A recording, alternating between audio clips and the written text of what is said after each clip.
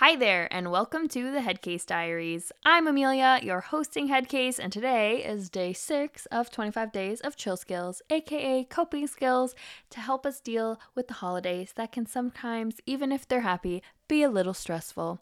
So today's chill skill is positive affirmations, aka positive self-talk. So telling ourselves positive things to help boost our self-esteem and self-worth and confidence in our abilities to achieve anything we set our mind to. So set your mind to surviving the holidays unscathed.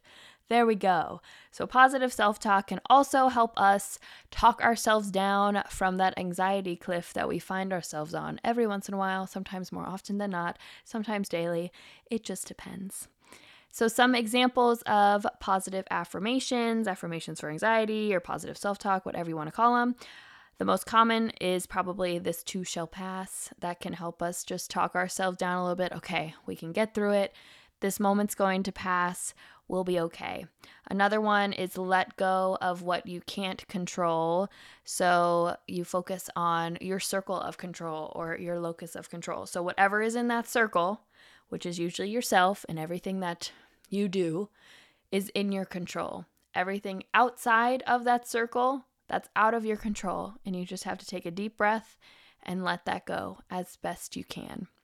And then the last one that I have on here, but there's plenty more on the interweb, is inhale peace and exhale all that negative energy that can get all bottled up in your body throughout the day, throughout the week, and just let that go and exhale it out and fill your lungs with peace.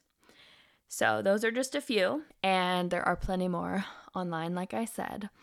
And go ahead and try those. See if they work. Sometimes people will write them on their mirror at home or on like a little sticky note around the house. So do whatever works for you. I like writing them down too. All right, that is it for day 6. I will see you for day 7. Until next time, Headcase.